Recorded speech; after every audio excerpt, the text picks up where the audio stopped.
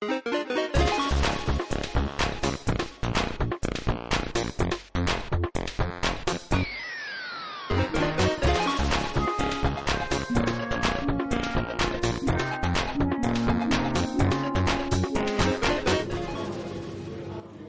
and welcome to another UX podcast with me, James Roy Lawson. And me, Pax Bolton.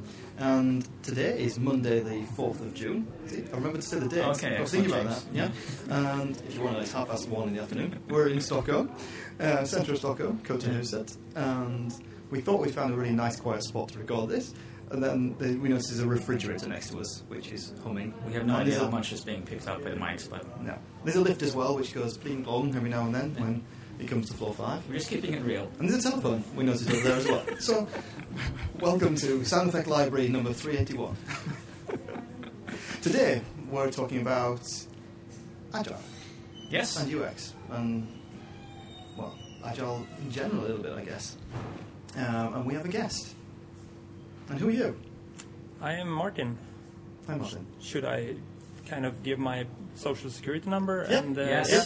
And your Twitter handle, of course. And my Twitter Yeah, handle. with those two things we can rob you. But my Twitter handle is not pronounceable. That's I the know. problem. Let's hear the story behind your Twitter handle, which All for right. you listeners is M8RT. Yes, M8RT. I think of cars and Meta, the Yeah. truck, is what I think No, of. I was actually called Mort once because of, okay. high score tables. You have only 3 or 4 letters to put in. Yeah. Right. So instead of putting in Martin, Yeah. I put in Mort. Right. Because I read a French class and know that it means dead, and I was dead when I ended up at the high score table. So, dead. And then, of course, someone else had taken that handle. So it became 2 rings, 2 O's instead, on top of each other. So. Oh, it's a halo. Oh, now I see. Oh, Yes. the halo. Oh, wow. Right. I see what you mean by it not being pronounceable. I've wondered that for like 5 years now. I should probably change Twitter handle. After this podcast, I should probably change my Twitter That's handle. why I thought the kind of M8 is mate. Yeah. Mater. So, Mater. yeah, exactly. That kind of thinking was mine. Yeah, you can go with that one. All right. So Martin, you organized the UX Open event almost 2 months back now, I think. Yes. We had lightning talks from lots of people around Stockholm. Including someone called Per Axbom, I think. Yeah, I was talking there as well. Yeah. Yeah, probably, Yeah. yes. And you gave your talk on agile, and one of the subjects that came up a lot on the UXLX conference that we attended was the question of UX and agile and how do we fit it in, because I referenced the project that I'm working in right now is that I'm being forced into an agile environment where I'm actually not always head-to-head with the developers on what should be done and what should not be done, and they're not always pleased with when I make my deliveries and what's the definition of done, and sort of small arguments about what does definition of done mean in the context of UX and stuff like that. So there's lots of questions around this, and I think a lot of more UX people are being forced into agile, which is per definition really a development process for developers and not traditionally designers, I think. So that makes it really difficult to... There's no rule book, the way I see it. And some people I talk to is, well, it's just a mindset, so just go with the flow or something like that. And we learned that you're not content with that reference. You're more like, there is a solution and there's one way to do this, and we'd love to hear about it. Exactly. Yeah. One way to do it, the silver bullet. I would Yeah, probably silver bullet. be called the stuck-up idealist after this. I will be a bit more on the theoretical side to start with, actually, because you speak of the tools and the methods of agile. Yeah. And most people end up there, but there are principles and values as well, and they started with the principles and values, or, okay, I'm lying a little bit, because in the 90s they actually started with the methods. But then they formed the Agile Manifesto, and very few people have actually read that one. Right. And if you only go with that one and actually read the principles, it says very, very little about development practices. Okay. Yeah. It says mostly that you should satisfy the client in different ways. That sounded old. That sounded really old. I'll take that back, I think. We have to satisfy clients in different ways. Yep. That's my favorite quote from the show. Yes, and oh no, there will be more. And We're going to do a child warning on this one, aren't we? they are talking a little bit as well about collaboration. to end up there, and that's the only part where they actually go into methods. And of course, people have made methods based on this. If I say that Scrum and Extreme Programming are methods from Agile, it's a little bit on the other way around. But let's say it's like that for simplicity.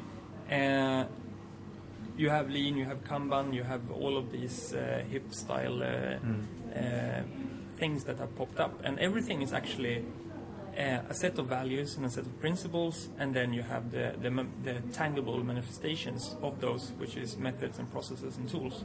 Yeah. And people get hung up on methods and processes and tools and say that, okay, Agile, that's Scrum. No, it isn't, etc.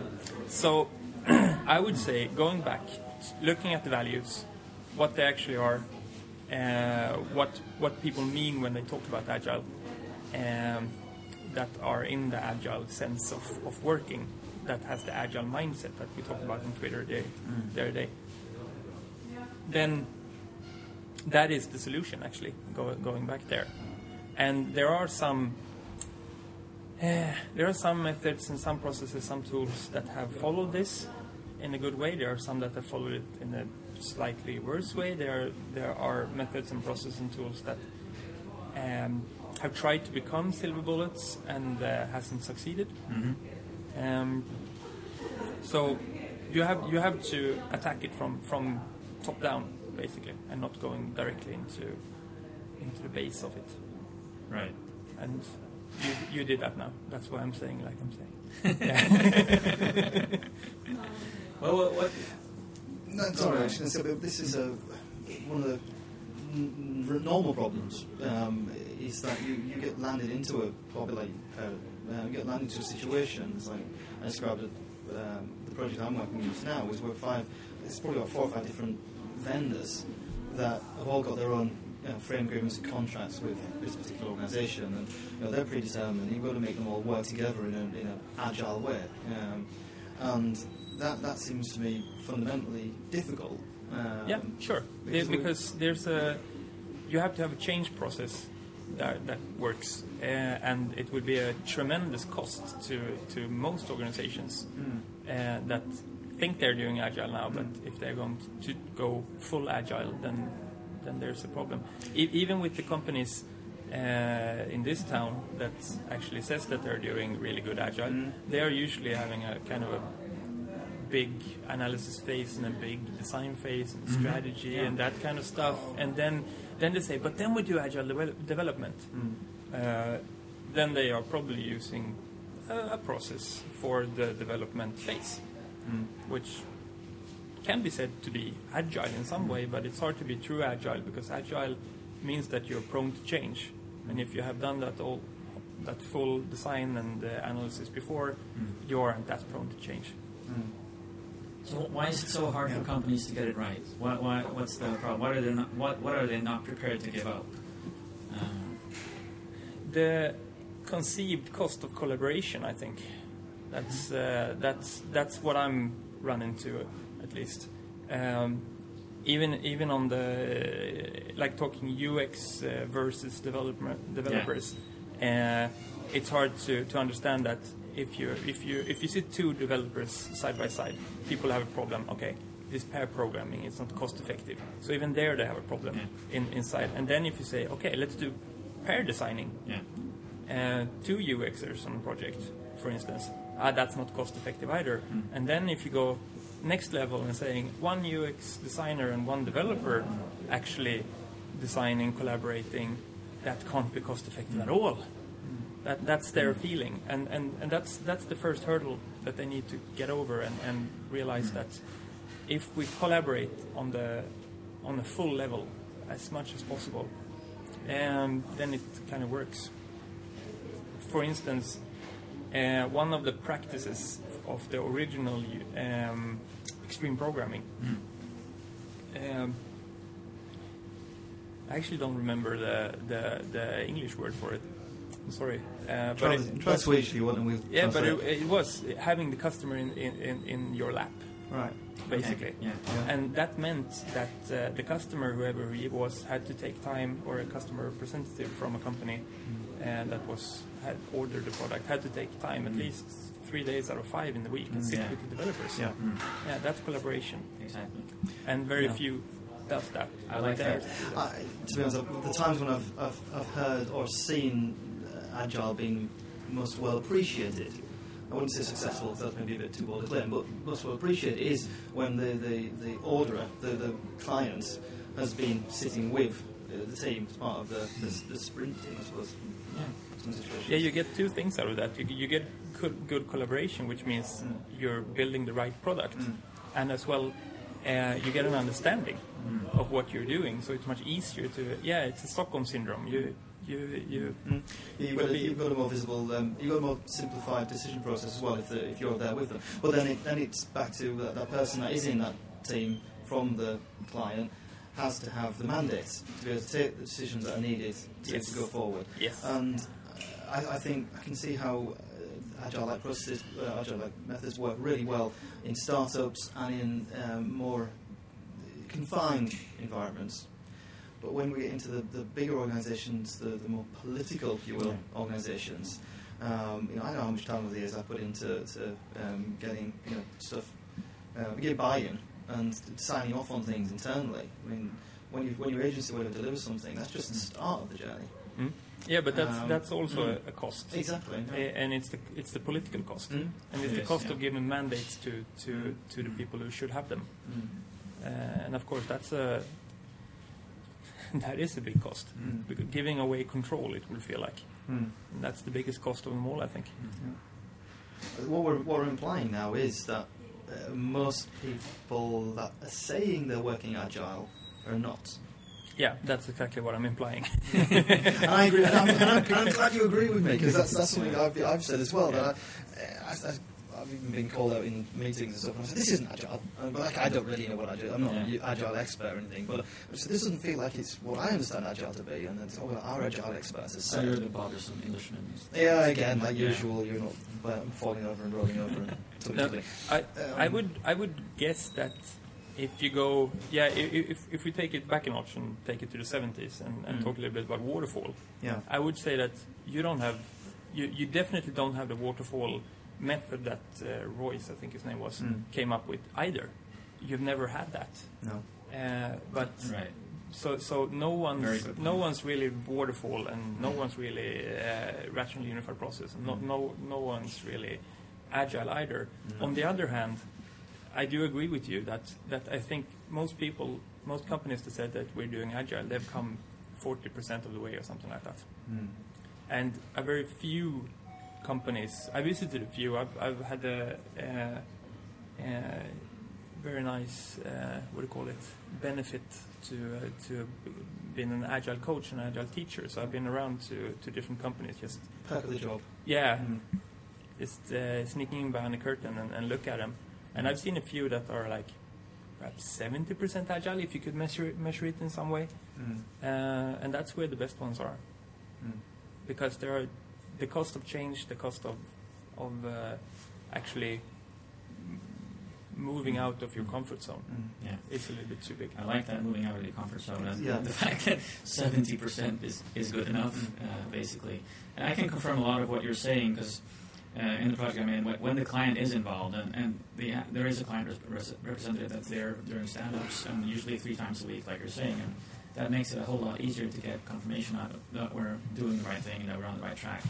And I've also tried out pair design, in which me and a UX girl, we were in one room with a whiteboard, and I think we, in an hour and a half, we accomplished what I would do by myself in one day, which is amazing.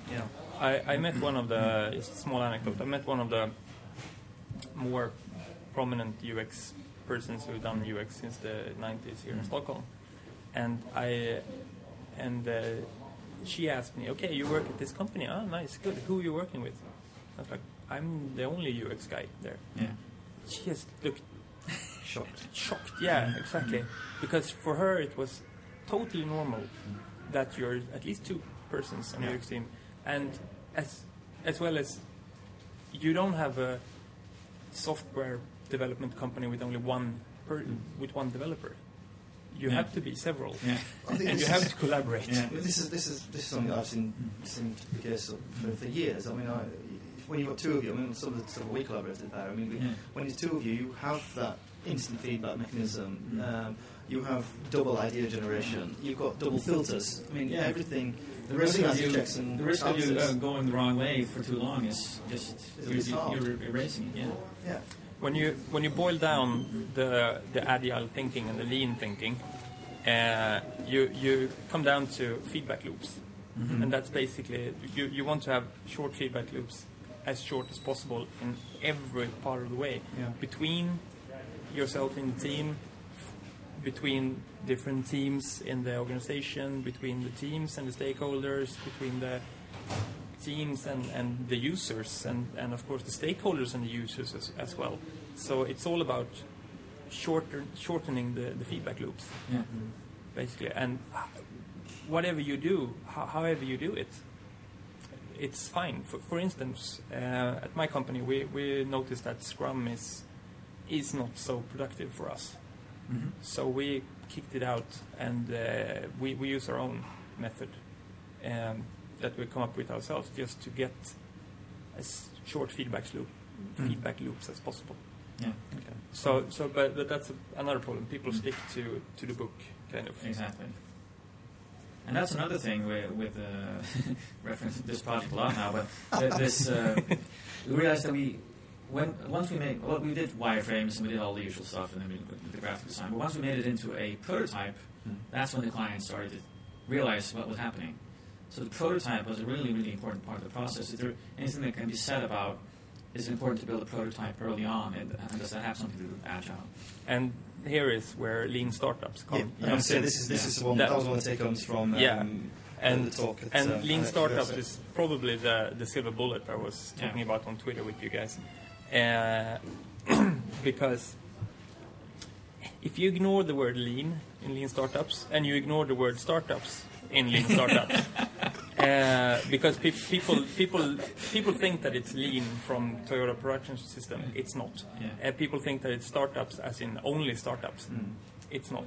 It's whenever you start a project, how big, how small, these values, these principles that they have from lean startups, they work very, very well.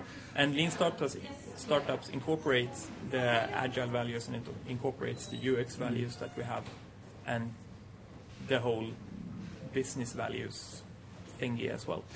It's interesting though that you said that lean is as close to syllable as you can get, and it works for everything. What Jeff said at UXLX, Jeff Goffert said at UXLX, was that it doesn't work for all situations, and he actually said it works excellent for startups, and I think I can't remember, there was another example he said where it works really well, and then he said it doesn't work for agencies, for example, because agencies are about delivering rather than going forward together.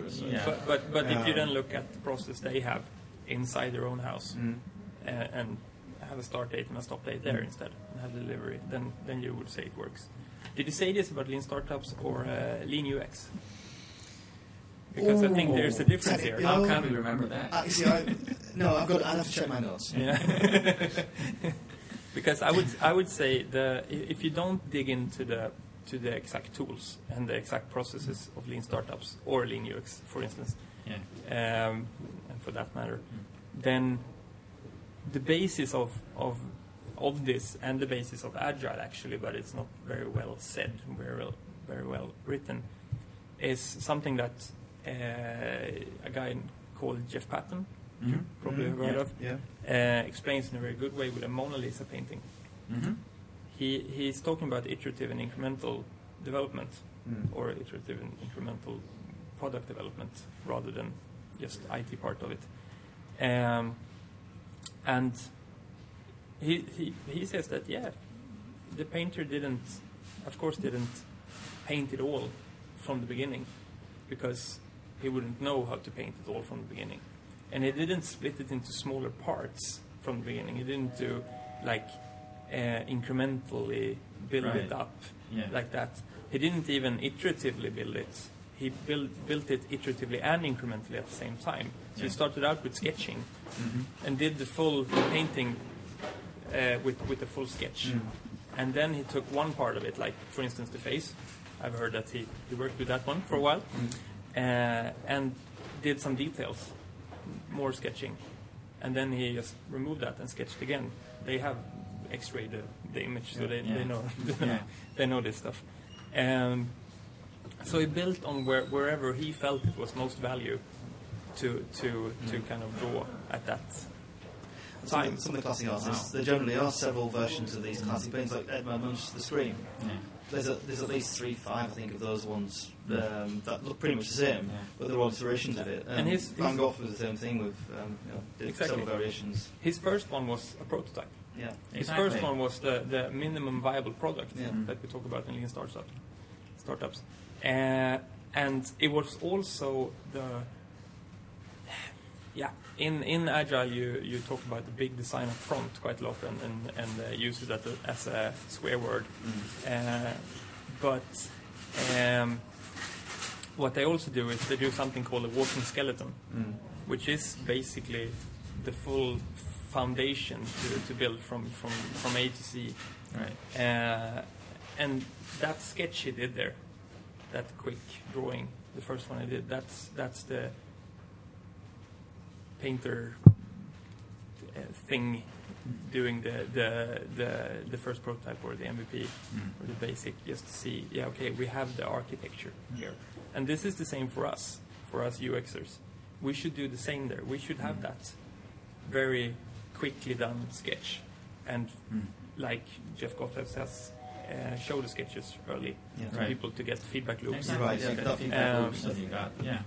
And I can't see a situation where you are totally allowed to prove me otherwise here, but even in the biggest corporations, even when there are a lot of stakeholders and different groups of people, distributed teams, etc., there's still a lot of value doing that first thing and work iteratively, incrementally. Right. It's more complicated because you need more collaboration, and that means the cost, etc., etc. But working lean startup style with the minimum viable product, showing something, getting a landing page or whatever out there first, just to get feedback as quick as possible, is how you work, and then you iteratively and incrementally take it from there. There are too many people that just does one iteration. That's not an iteration. That's wrong word for it. I found my notes as well, and it was Lean UX. It was Lean UX. Lean UX he was talking about, and it was in-house designers were one of his situations where he recommended it would work, that you start off in-house and you can build up internally, and then startups, but then agencies. And Lean UX is down to not the tools perhaps, but definitely the processes, and the principles and the values is where the level I'm trying to stay at. Exactly. I'm really seeing some common themes here. It's all really, again, about being prepared to fail. Fail early. Fail fast. And reiterate. Absolutely. That was, again, something when you say about the kind of getting that landing page out there quickly so you can get some feedback on it. There I can straight away see some of the positions I've been in, and that, the fear of the business side. That, if you've got what they see as a business critical function or something, like sign up for something, and you want to test, you want to put out some kind of alteration to that button or feature or sign up process or whatever it is, getting them to dare to experiment, to iteratively improve it, can be hard work, because they're just so fearful that we want to make sure it's right. It has to be right before we put it out there. Yeah. And that's the control. Yeah, and that's, I think, the biggest hurdle here is getting the regular business side of organisations to give their valuable input, but at the same time, relax and to release some of the control to experts within their field. Yeah, and it's getting there. One thing is the lean part of it, not the Toyota production system, or you can involve that as well, but lean as lean. The values and processes from there works very well on the business side level. And as well, we have a movement coming up now, one called agile contracts. you can probably guess what that is. It's easily Googleable.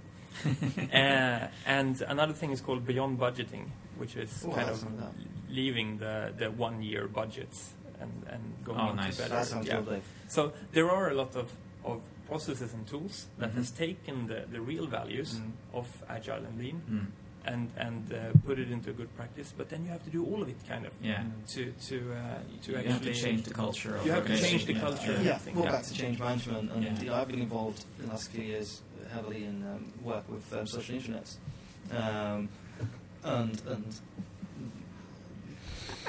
I give up. I stop. We're running past time. We need to wrap up. I was hinting at me for quite a while. Eventually I stopped. So thanks so much, Martin, for being with us today in this cafe, closed down cafe beside this fridge. Closed down. Closer to there. Yeah, closer to there. And the fridge has actually stopped. But it has maybe. It's not making as much noise as it did at the beginning. No, fantastic. We drowned it out.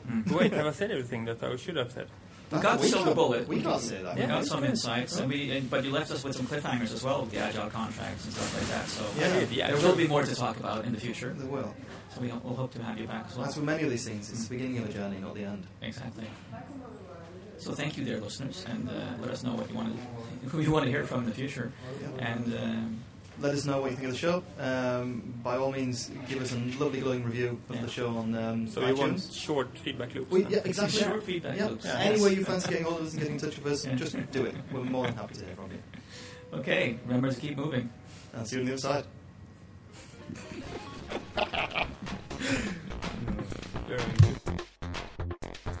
You've been listening to UX Podcast with freelance consultants James Royal Lawson and Per Axbom. For more information or to subscribe to this podcast, visit uxpodcast.com.